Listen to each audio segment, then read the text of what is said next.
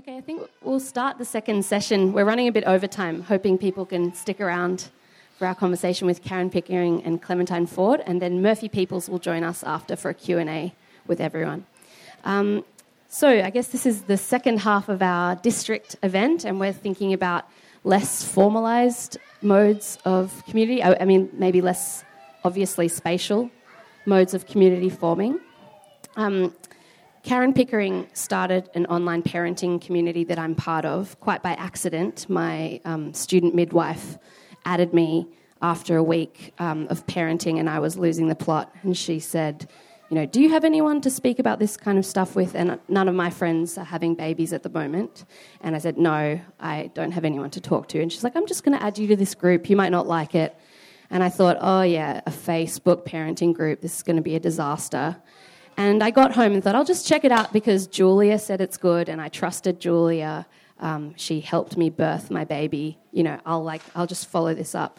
And then found myself breastfeeding Mabel and just scrolling frantically like, oh my God, people are actually talking about this. People are talking about the abrupt shift in gender politics once you have a baby. Like, I was so angry at my partner that he couldn't breastfeed, and people were talking about this feeling and acknowledging it, and I felt so overwhelmed and grateful that there was this community all of a sudden, and it's really become a huge part of my life. And that's how I know Pickering and Karen Pickering, and how I've met Clementine Ford is also. So I thought we'd speak with Karen about the architecture of community and how that's constructed in other kinds of spaces, mostly online. And Clementine, I read your article about if it takes a village to raise a child, then we need more men in that village. And I thought that was a really important article because I don't have a car, I'm on public transport a lot, I'm trying to parent in public a lot, and often casting around for help in moments, feeling quite overwhelmed and needing people's help and thinking about who do I ask, and not just in those moments of help me lift my pram up into the tram, but also, asking my brother to look after my baby rather than always asking my mother, and thinking about how can we incorporate men more into these caring communities. So, I'm really excited to hear what you guys have to say about how we can make better parenting communities and what the architecture of that might be. So I'll just quickly introduce Karen. She's a feminist organiser and writer, and she was the creator and host of Cherchez la Femme, which was a live talk show of popular culture and current affairs from an unapologetically feminist angle, which ran monthly in Melbourne and toured nationally from 2010 to 2016. She was also the co-founder of Girls on Film Festival, serving as its first director, and also was a founding organiser of Slutwalk Melbourne, and is the editor of Doing It, a collection of sex-positive writing by women, which was released in 2016. And she's currently writing a book on menstruation and menopause in collaboration with the Victorian Women's Trust. And primarily for me, she's the founder of this very special Facebook group. Clementine's a writer, broadcaster, public speaker. And in 2016, Allen and Unwin published her first book, Fight Like a Girl. And she's currently, I think, working on a book about toxic masculinity, tentatively called Boys Will Be Boys. Absolutely called. Oh, okay, cool. Working title, I saw it in the photo, so I didn't want to assume. Clementine's also a moderator of this Facebook group. And, I'm just really happy that you guys are here, so thank you very much for being here. Thanks for inviting us. I really want to hold your baby.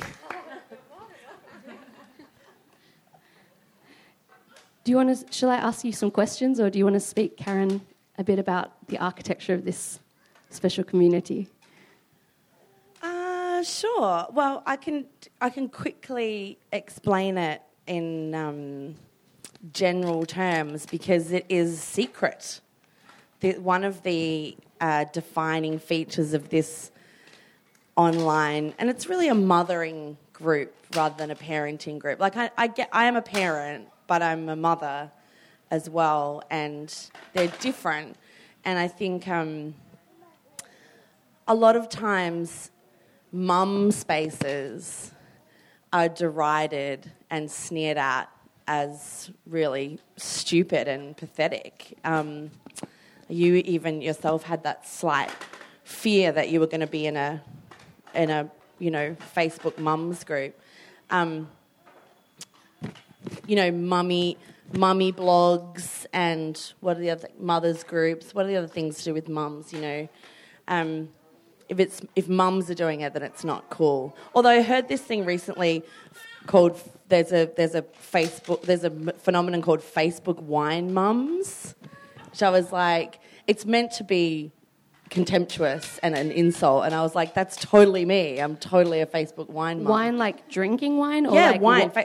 Wine like whining. No, Facebook wine mum. Like hashtag Facebook wine mum. It's like what millennials call like lame, like embarrassing older women who always post on Facebook about like, I'm having a wine. And I was like, oh my God, I love those women. They're my people. So, but basically I did as well, the paradox is that I did as well find a lot of mums groups and parenting spaces after I had a baby really challenging, because they seemed kind of either apolitical or really by default very conservative in their gender politics and a lot of their other politics as well. And so I just thought, there should be a mums group where, everyone is a feminist and everyone cares about refugees and everyone kind of agrees that their male partners should do more work, and but that also where you could be a Facebook wine mum and nobody would think you're an idiot, and so as with most communities that I've started and run, whether it's the Girls on Film Festival or Slut Walk or whatever, it was just something that I wished already existed and it didn't exist, so then I just made it. So we made this secret mumming group.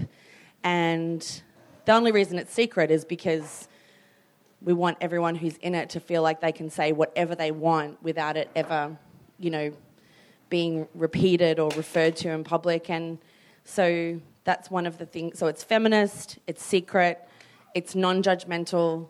That doesn't mean that you don't judge people who are in it, like, because you're a human being, like you judge other people, but you just keep it to yourself in this group, because there's plenty of spaces that you can go and like say, oh my God, that woman's car is too big or whatever. So that was how it started. And the other thing about the architecture of it, I guess, is that you get referred into it by someone who's already in the group. So you kind of vouched for, I suppose, and people kind of we've asked them to think about inviting people who are going to be really engaged, who are going to be active in the group, who are going to share the same politics. And so it's gone from being a really, really super private space of like 40, 50 people to now, nearly 500 people, all women, and it's a sort of unapologetically women-centric space, which you would think wasn't so radical if we're talking about parenting, but politically, it's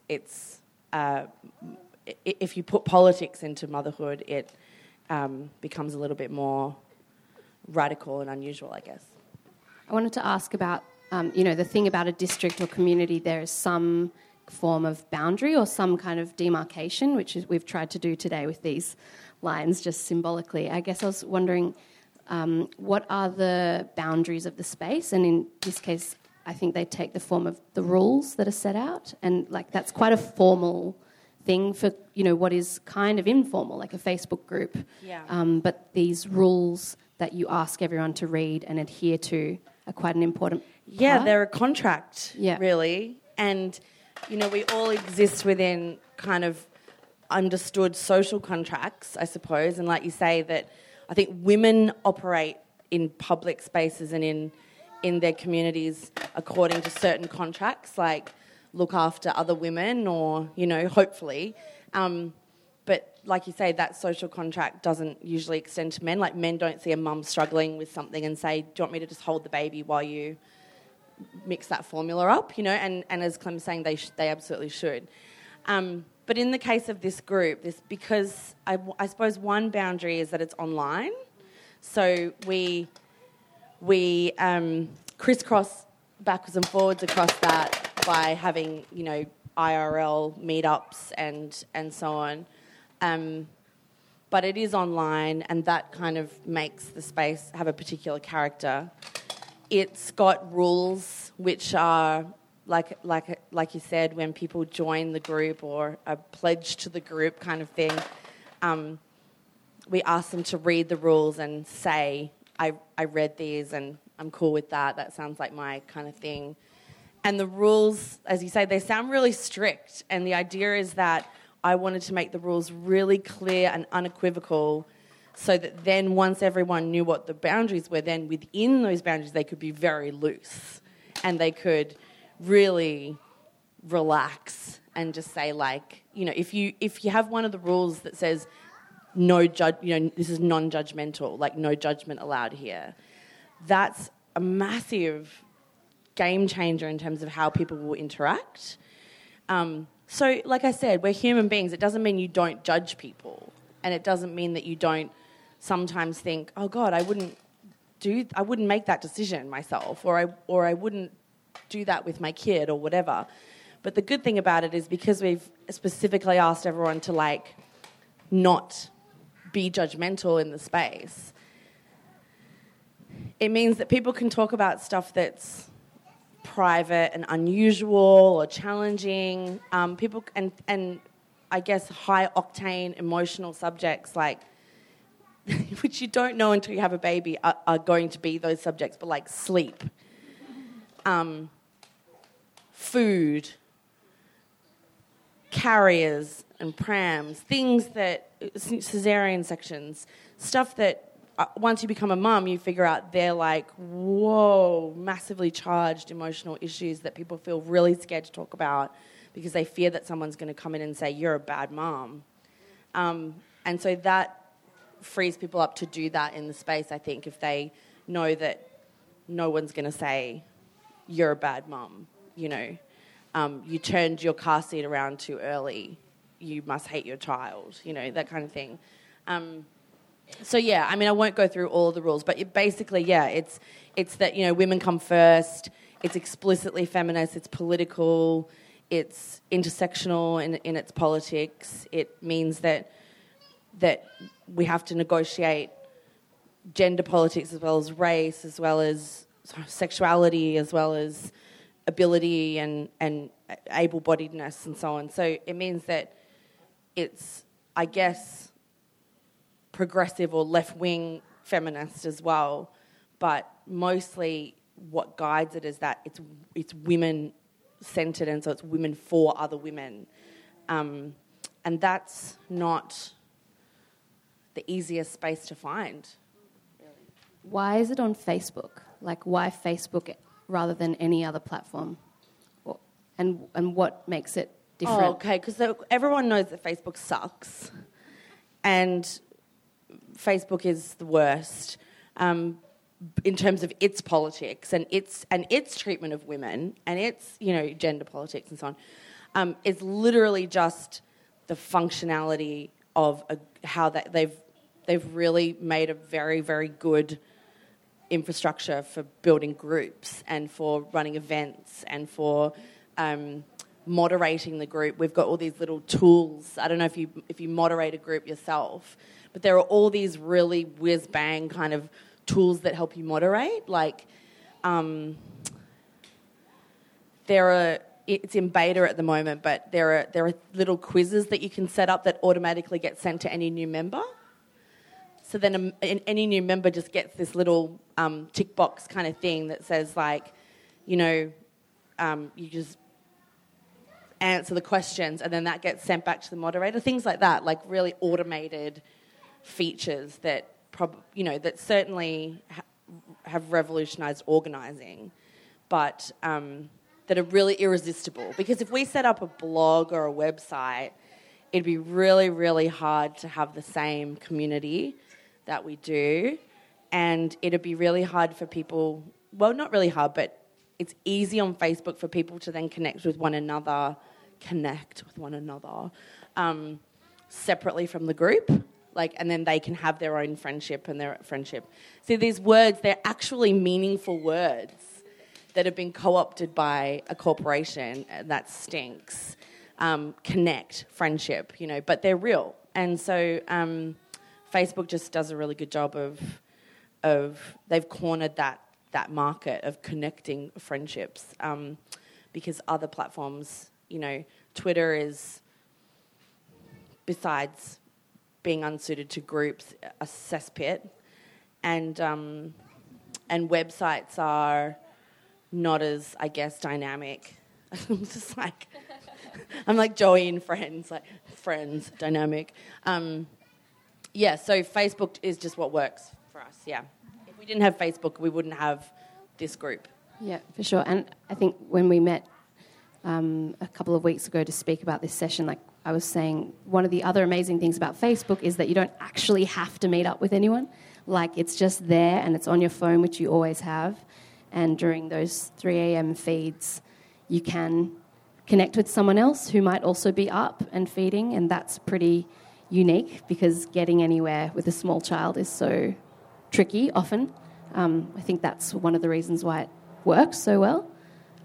It's particularly suited to new mothers and mothers of newborns and babies because, it's in your phone and you can be accessing it. You can be kind of dipping in and out of it, and you don't have to follow. Like, if you jump into Twitter, sometimes you just feel a bit like, what the fuck is going on? Like, what's happening? Because everyone's in the middle of something really intense and inscrutable. But Facebook, you can kind of, like you did, you jumped on the group and then you were like, I've got all these hours while I'm breastfeeding this baby. I'm just going to go back through the posts over like a year and just sort of browse through them. And it ends up being like a stack of Vanity Fairs that you find at the hairdresser or whatever. You can kind of get the rhythms of it, figure out what the columns are like. What are these people?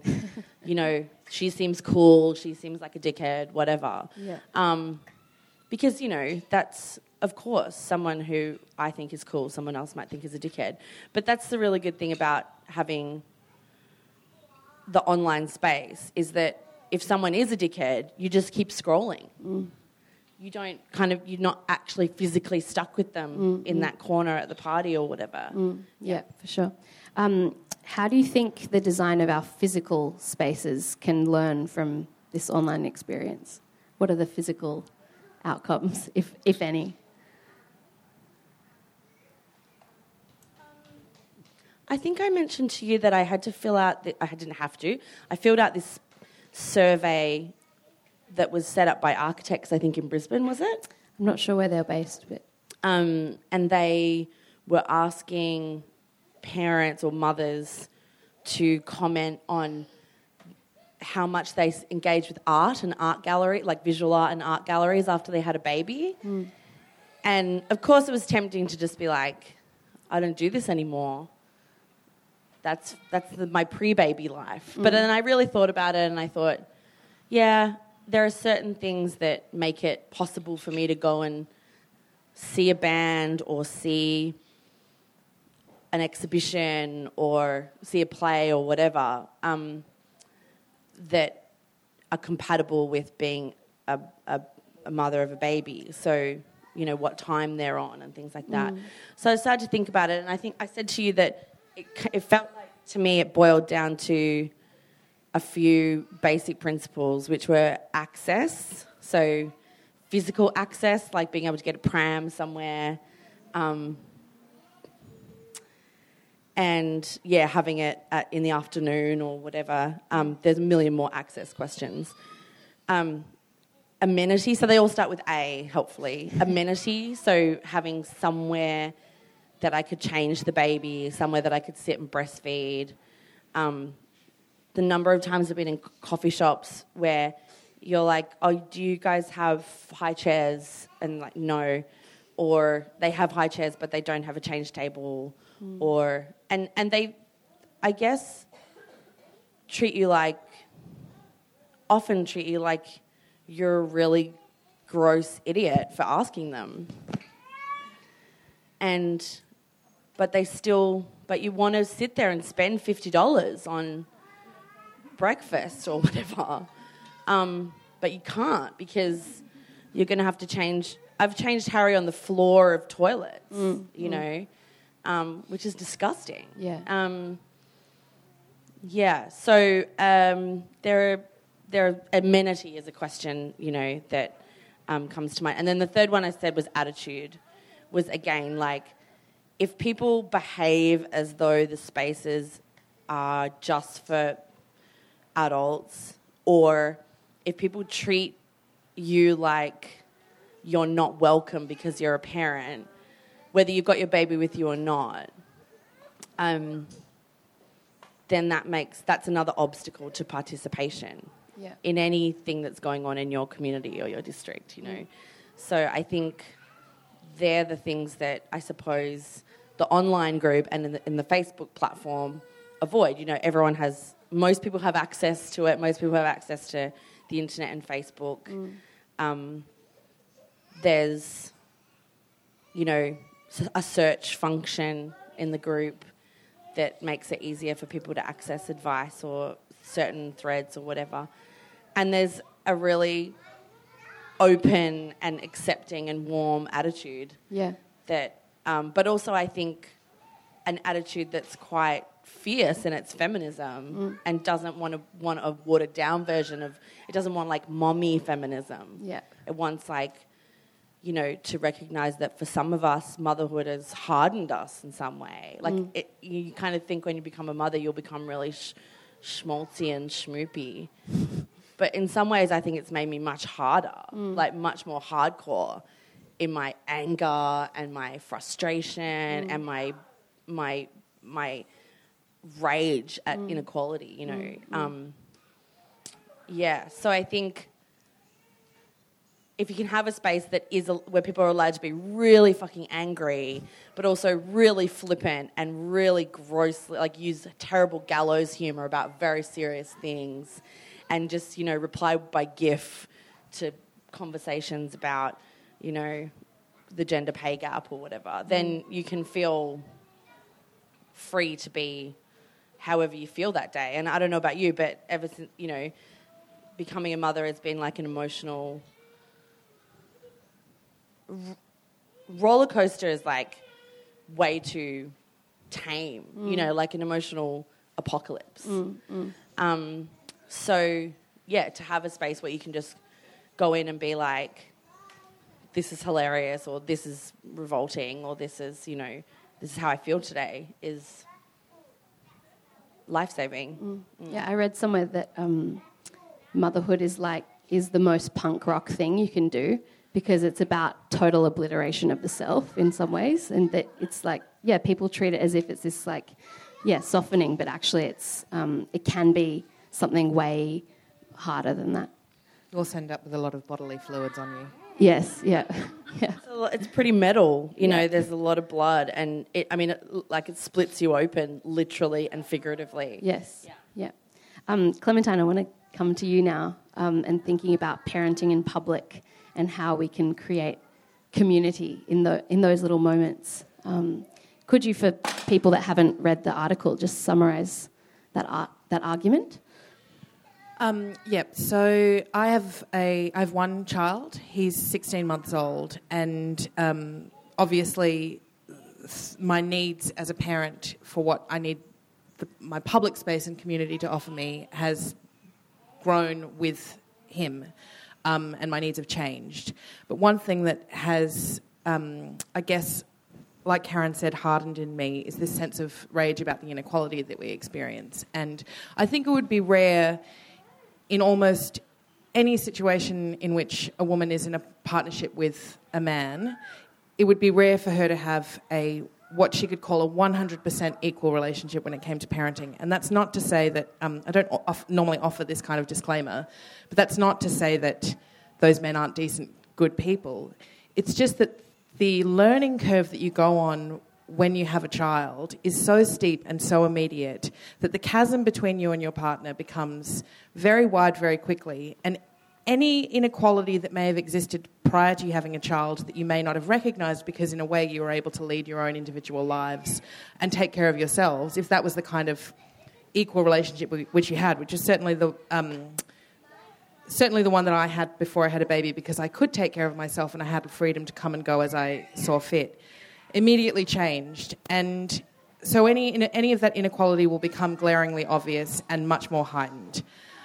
Now, the problem as I see it is that the way that we structure parenting in Western society and in Australian white society is that we allow for that chasm to be created in the first place and to continue being widened, because we don't place expectations on, and I'm talking specifically about heterosexual pairings here, or people who may not be heterosexual but who are in a relationship with someone of the opposite sex. We don't place expectations on fathers beyond this kind of like generalised idea of the man who goes out to work and financially supports his partner and the child, which actually in some cases that's not even happening. So, and we do that alongside this narrative of an aspiration to equal parenting that is far more about the aspiration and far less about the actuality of it. It's very difficult to have these kinds of conversations because there are a lot of people who feel very tender about them and also feel very targeted by them. So the way that I've reconceived parenting and the way that I've reconceived how equality, gender equality occurs in parenting is that initial creation of the chasm needs to be addressed.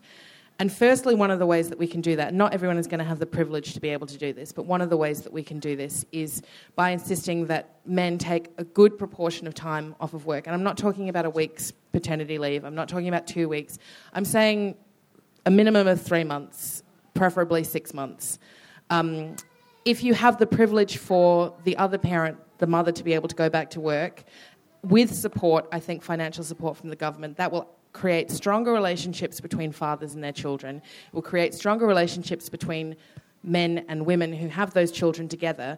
And it will also create a stronger community of people generally who are raising the next generation of people, one that has a sense of the responsibility of parenting, not just of your own child, but the responsibility of parenting children and taking care of children in general.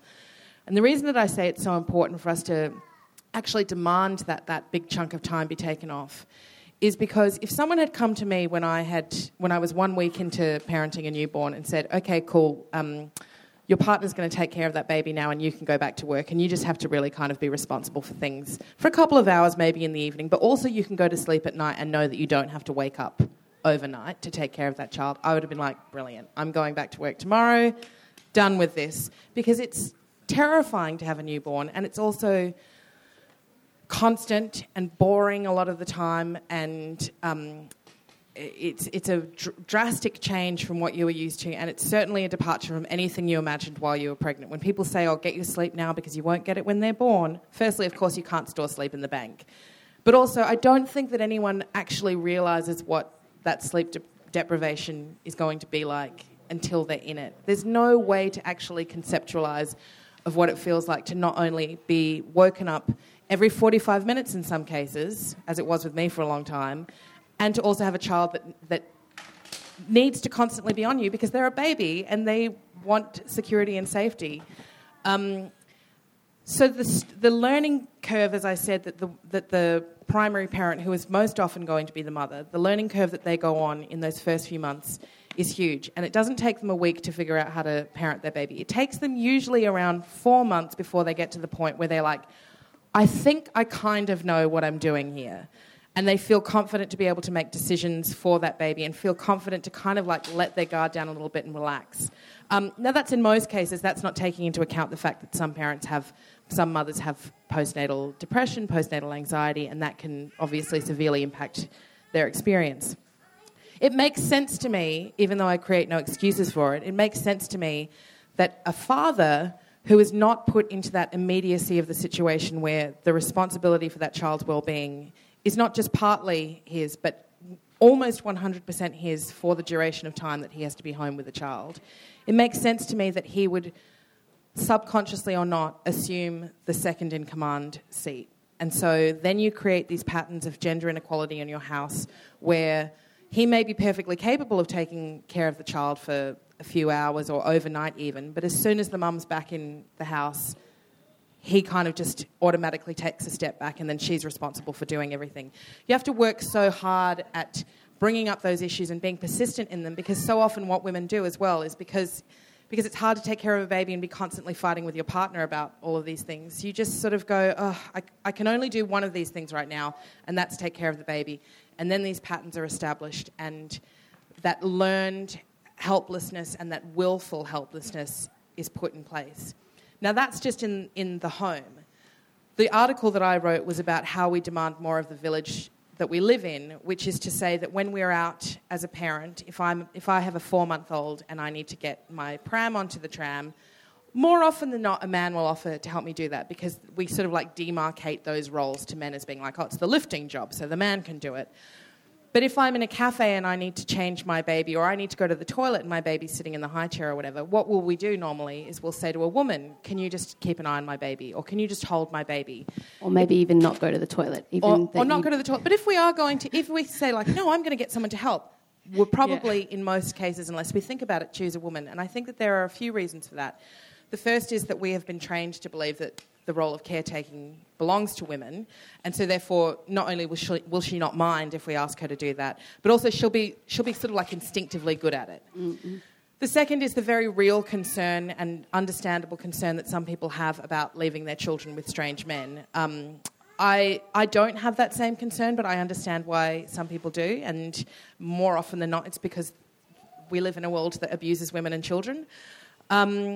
But the third thing is because of that sense that we have that if we ask a man to help us with our child, that we are imposing on his time, particularly if he is a man wearing a suit. We don't have that same sense of imposing on a woman's time, because we assume that her time is... I don't think it's a conscious thing of assuming that her time is not important. I think it's just assuming more so that her time is more available. It's exactly the same reason as why if you're walking down the street as a woman, pushing a pram in particular, you will always have the charity people ask you to stop. Have you got a moment to stop and talk about the environment? And I think that if you were to actually judge how often men who were wearing suits were stopped to be asked about the environment, it would be a lot less. So in this article I wrote, it was about how I had started taking the conscious decision to, in those moments, not go to the woman and ask her to take care of my child, but to go to the man who was sitting next to me and say, would you mind just keeping an eye on my baby while I go to the bathroom? Or I have to travel a lot for work, and sometimes I take my kid with me, and when he was a baby especially.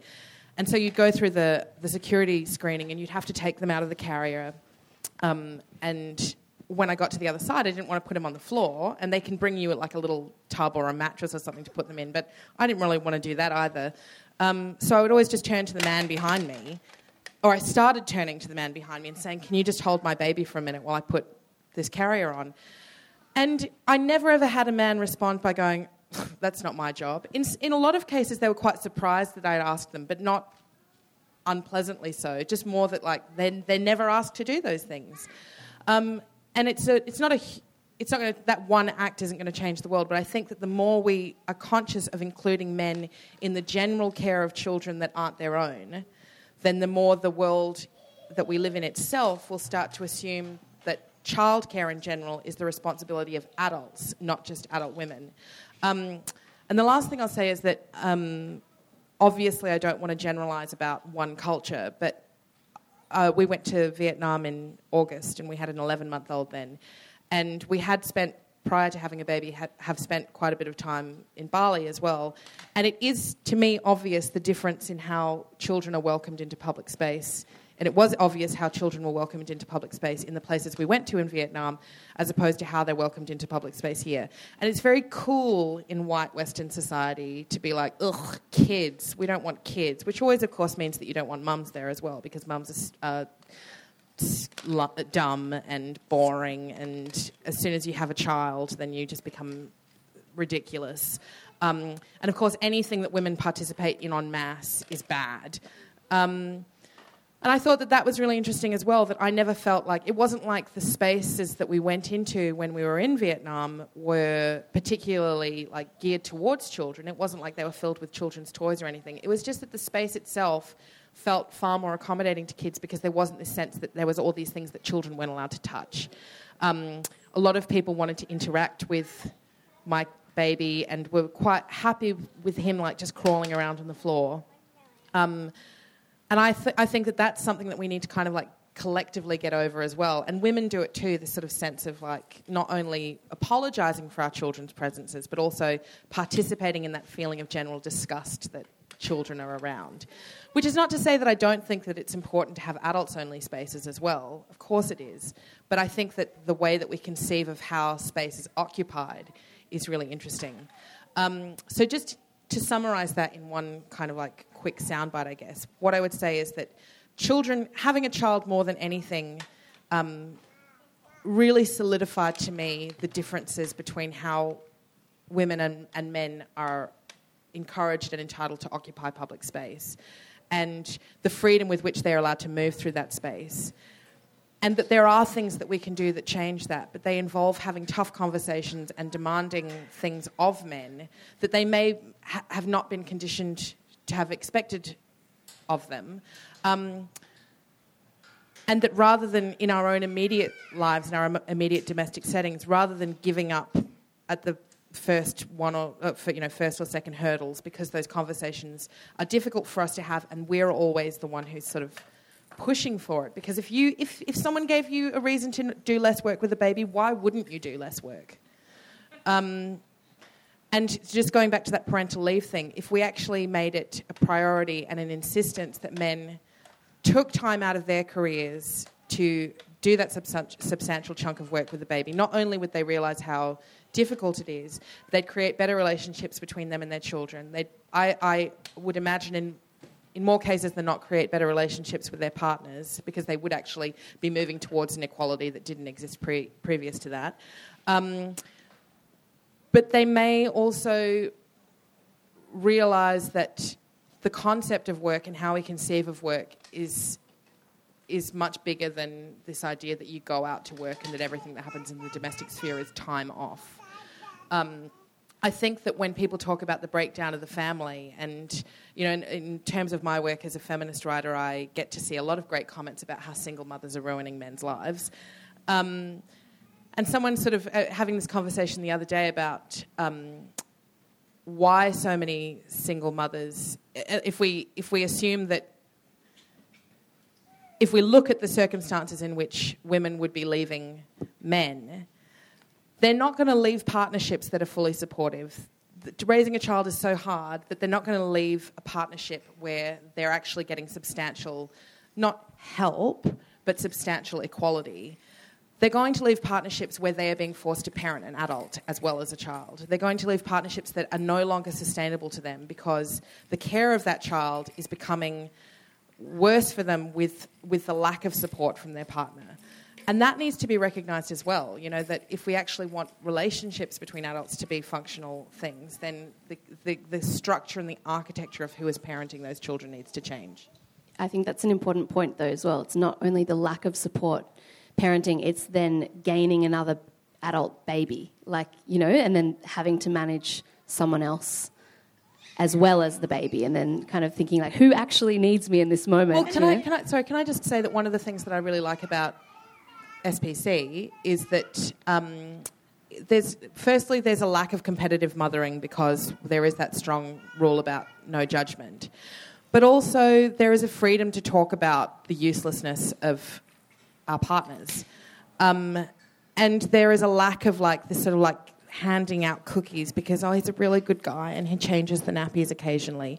I feel sick with anger and also frustration at how low the expectations women have been educated and conditioned to have about men's support when it comes to parenting. I feel sick about seeing women in other spaces talking about their partners in such glowing terms because they occasionally do something, or he let me have the morning off. He took care of the kids for a couple of hours this morning. I'm so lucky.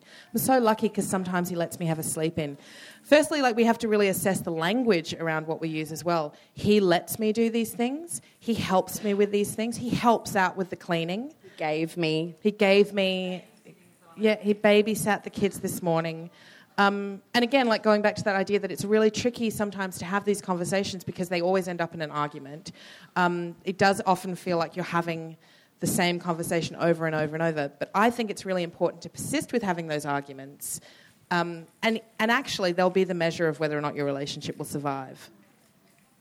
But like you say, it's incredibly exhausting. And you have, people, we're talking about work before, and, having a baby is more than a full-time job. It's 3 full-time jobs. And so that's how much, it's 3 full-time jobs, so 8 hours a day, 3 times a day, because there's no time off. 3 full-time jobs exist in the care of a baby. So if one person does 2 of those full-time jobs and the other person does 1 of those full-time jobs and then does a full-time job in the workforce, that's still unequal. It's still unfair. So if you're a single mother, you do 3 full-time jobs by yourself, or you pay incredibly huge amounts to outsource one of those full-time jobs to a childcare centre or whatever, and it just beggars belief that we can, obviously we live in a world where women's work in the workforce is undervalued and underpaid as well. So then women's work in the domestic space and women's work as carers is, the regard for it is just laughably low. So I think that, like you're saying, men don't want to do that work because it's shit work and it's unpaid and someone else does it. And so you have to it has to be a revolution. Like, it has to be actually dismantling of the existing structures. It can't just be tinkering at the edges. It's shit work in lots of ways, and it's definitely shit work when you're first learning to do it. But, obviously there is a reward to it too. And I think that you have to be in it for a while, like consistently in it and primarily in it for a while before you actually get that reward. So even if we have to look at like the structure of workplaces as well. Even if a father can't take off 6 months to look after his child, maybe he could and should, and workplaces should be open to this, go to that workplace and say, I want to work 3 days a week so that I can care for my child 2 days a week.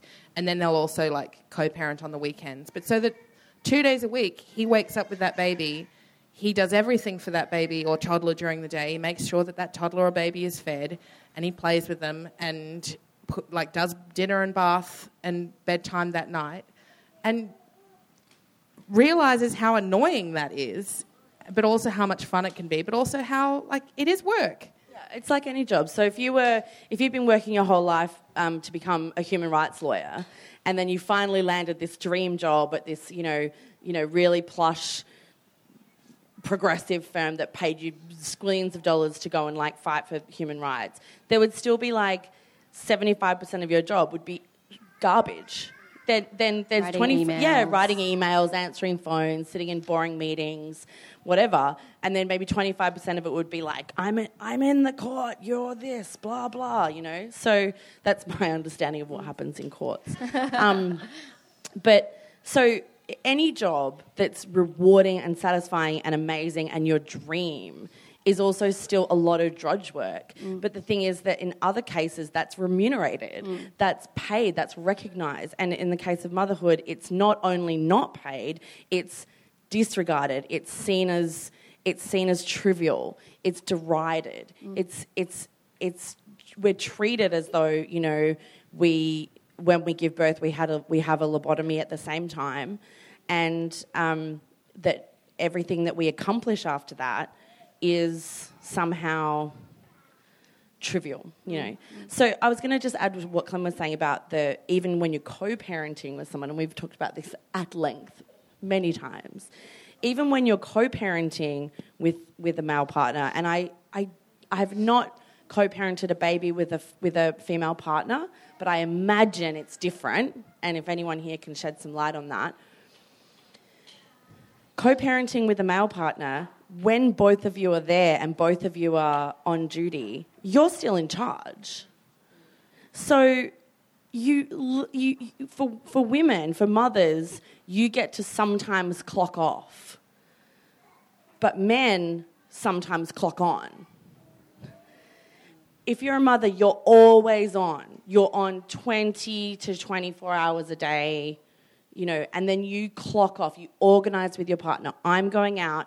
I'm going to go and see Wonder Woman at 3:30. I'm going to eat a popcorn the size of my head, and I'll probably fall asleep during it. And then I'm coming home at 5:30 for bath time, dinner, catastrophe hour. That's how women clock off. We organise to do that. Men clock on. They come home from work and like, okay, right, I'm ready to work, you know, or not. Sometimes. Yeah. I was talking to someone just on the weekend who was saying that their partner is now a full-time stay-at-home dad and realising how much of a demand it is. But when they get home from work, when she gets home from work, she's immediately like, okay, I'm here to support and take over. I clock on, and then, you know, recognising how annoying and difficult the day might have been, but also because you have that built-in conditioning of when you're there, you can't just sort of like take the back seat because somehow that's being unfair to the man. And yet when she was the full-time stay-at-home parent, he would come home from his like terribly hard 8 hours day at work, and which, by the way, is a holiday, and would come home and then need to lie down for 30 minutes just to, you know, chill after his hard day at the office. And it's like before you have kids, that's really fine, you know, like that's a smart thing to do. Like take some time out for yourself, for self-care, you know, lie on the couch. I'm just going to watch Brooklyn 99. But after you have kids, women don't get to do that, and men still do. Men carve out ways. They'll take longer to come home. They'll go to get groceries. Yeah, go to the toilet and read National Geographics for 45 minutes. Go to get groceries and just like, I don't know what they do, wander up and down the aisles for twice as long as they need to. Sometimes I do that when I go to the shop, no, actually. me too. But it's okay if I do it. Because that's the thing, is the mentality with, I think, male parents, where even though it's their children, and I parent 3 kids. My stepkids are older. My partner and I share care with their mum. So we have 2 boys as well who are 7 and 9 years old, week on, week off. And so I parent 3 kids in a way that is unique to my... It's unique to me and my choices, but it's also about my gender. It's also about some of the things that are predetermined. The older boys will still come to me if they have to tell a secret that's a bit embarrassing. They still come to me for cuddles and snuggles. You know what I mean? Like these things, and their dad, you know, hates that. He's like, why won't they come and hang with me? It's like, well, if you are not emotionally available to them all the time, then they're not going to think of you when they want to be emotionally vulnerable. So there are all these kind of fault lines within parenting that fall along gender lines. And I think that there is a problem as well. You know, it is important to acknowledge that there are, in some situations, men who want to do more, but who are stopped at the outset from a female partner from doing more. And again, like, I would never normally offer a disclaimer in favour of men. But, you know, there's not that sort of like conditioning as well to assume that only the mum can do the job properly, or to criticise the way that the other parent does it. You know, every parent is going to do their things differently, and you just kind of have to step back and go, okay, well, it's not the way I would do it, but it's the way that they're doing it. You have to examine your conditioning too, because I do that all the time. I'm like, oh, just let me do it. You're being... I never do that. I do it all the time because I'm like, you're doing it wrong. You're doing it in some second-rate way that I'm going to have to fix later. I'll just do it rather than tell you to do it and then manage you while you do it and then check that you did do it, you know. So I need to examine myself as well and look at my gender conditioning. And well, I think it's this mass trick that's been played on women that obviously this is how patriarchy works. If we try and like pretend superficially that domestic labour is really important and that only women know how to do it properly, then we'll keep them distracted and happy in the kitchen doing it. And, we'll keep them distracted and happy devoting all of their time to their children, because there are so few, and it works with a lot of women. It works with a lot of women who have maybe not been in communities or environments that have broken through that conditioning and asked them to question these things, because there are so few things that women are allowed to feel proud of. We're not allowed to talk about being good at maths. We're not allowed to talk about being great artists or being great at sports or anything like that. We may be really good at those things, but we're supposed to always downplay our achievements or say, well, I'm not really very good at it, or I look terrible today, stop it. But the one thing that we are allowed to take pride in and compete in even is the way that we mother and how good we are at being but mothers. Even that's ridiculed. You know what I mean? Like I'm saying that when the circumstances that we live in are so limited, that if you haven't broken through that conditioning, and the one thing that you're allowed to feel good about is being a domestic goddess or whatever it is, then of course you're going to be like, I'm going to be the best damn domestic goddess there is, and I'm going to be the best parent, and I'm going to give birth the best. Do you know, I saw Jeanette Winterson a couple of years ago. She came out for the Wheeler Centre, and somebody said to her, if you hadn't written Oranges Are Not the Only Fruit, if you hadn't come out, and if you hadn't been, I don't know, people know the basic backstory that she came out as a lesbian and her fundamentalist Christian family excommunicated her. And somebody asked her what would have become of you if that hadn't happened. And she said, and I was so moved by her honesty, she said, I think I would have gone down the normal path and gotten married and lived a suburban life with children, but I would have been so powered by my rage and anger that I would have, been the worst, the meanest, the most judgmental. I would have policed that. I'm paraphrasing, but, she's like, I would have fucking aced that. I would have been the meanest, hardest, most heterosexual, house-owning, middle-class wife and mother, because I would have been so repressed that I think it would have gone into a pursuit of excellence at this limited thing that I was going to do. And I think that you're right. It does happen, and it is a kind of fine line between, wanting to celebrate the things that women do and celebrate the domestic sphere as a valid and valuable place to be, whilst also putting it in perspective and not fetishizing it at the expense of other women. It's like when you see women saying things that, in some of the other parenting groups that I'm on that are maybe a bit less kind of like of the same politics as SBZ. It's when you see women saying things like, oh, what should I do? I've asked my husband if we can have a cleaner, but he says that it's a waste of money. Of course it's a waste of money for him. He's not doing the cleaning. He doesn't have to do the cleaning. Why would he want to spend it when he's got a live-in housemaid to do it for him? So it's sort of like this kind of... I mean, that's kind of steering into the idea that any work that's done by women should be done just by virtue of them, like, being able to do it, so...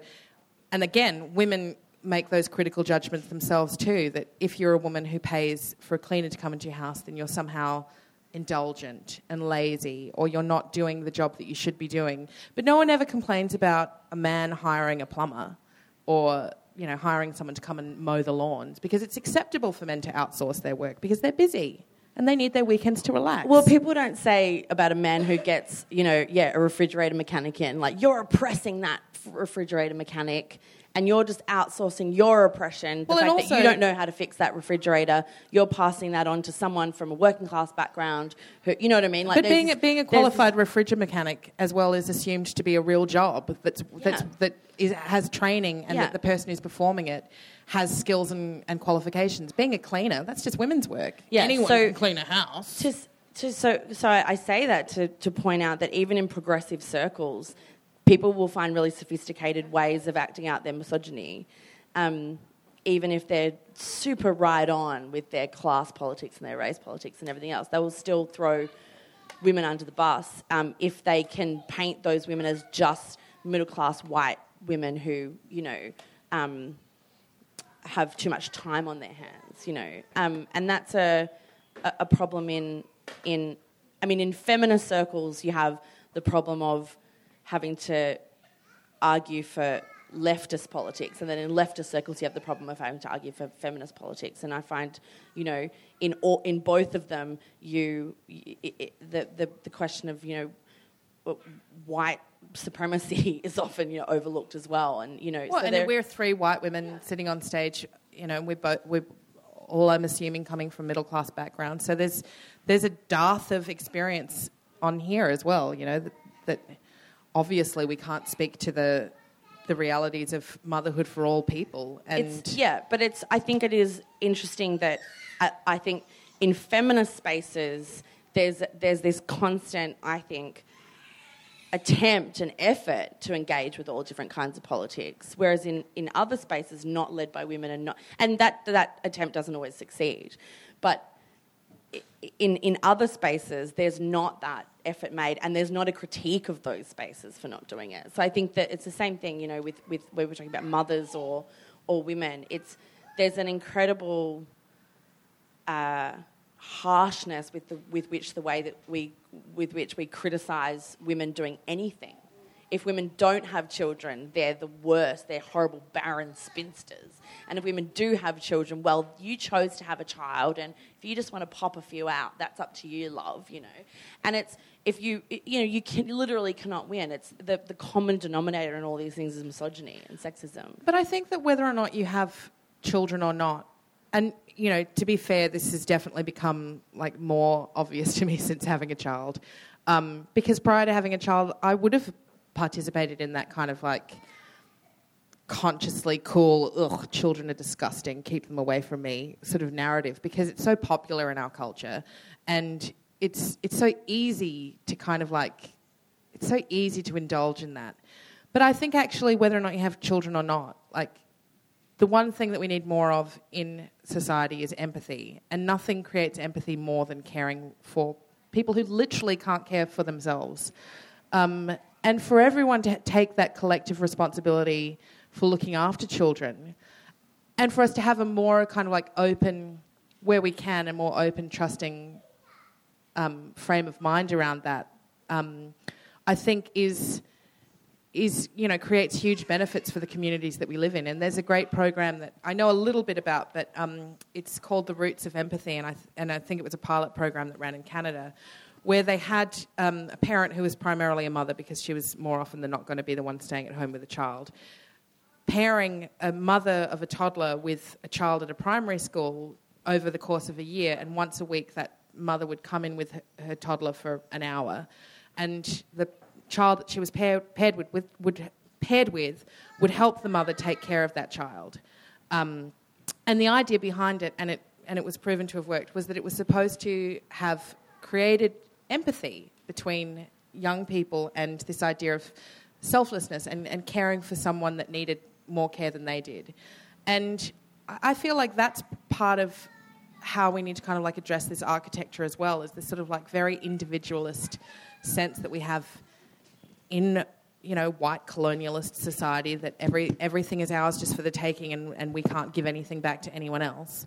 That we need to demand more of people, and kind of break through that sort of aversion that we have to earnestness, and become more of an earnest, empathetic society that cares for the care of children, not just because it's important for us to do collectively as a community, but that recognises that care is then learned by them. That care for other people is absorbed by them and is taken up into the next generation. Care begets care. I think I'm going to have to call it there, and that's a really nice way to end. And I just realised we're way over time, and it's really hot, and I probably have to breastfeed now. What? I just got icy poles. We've got icy poles. But I did ask Murphy to stick around so that people can, we can just have a chat. But maybe we can turn the recording off and turn the fans on and eat icy poles. And like anyone that wants to stick around can have a chat.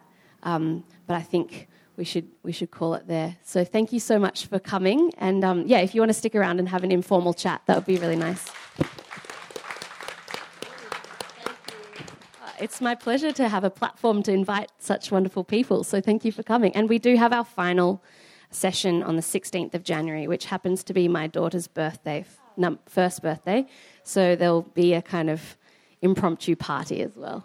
So I hope you can make it. I know it's kind of right in holiday time, but 16th of January, we'll be back here. Thanks a lot.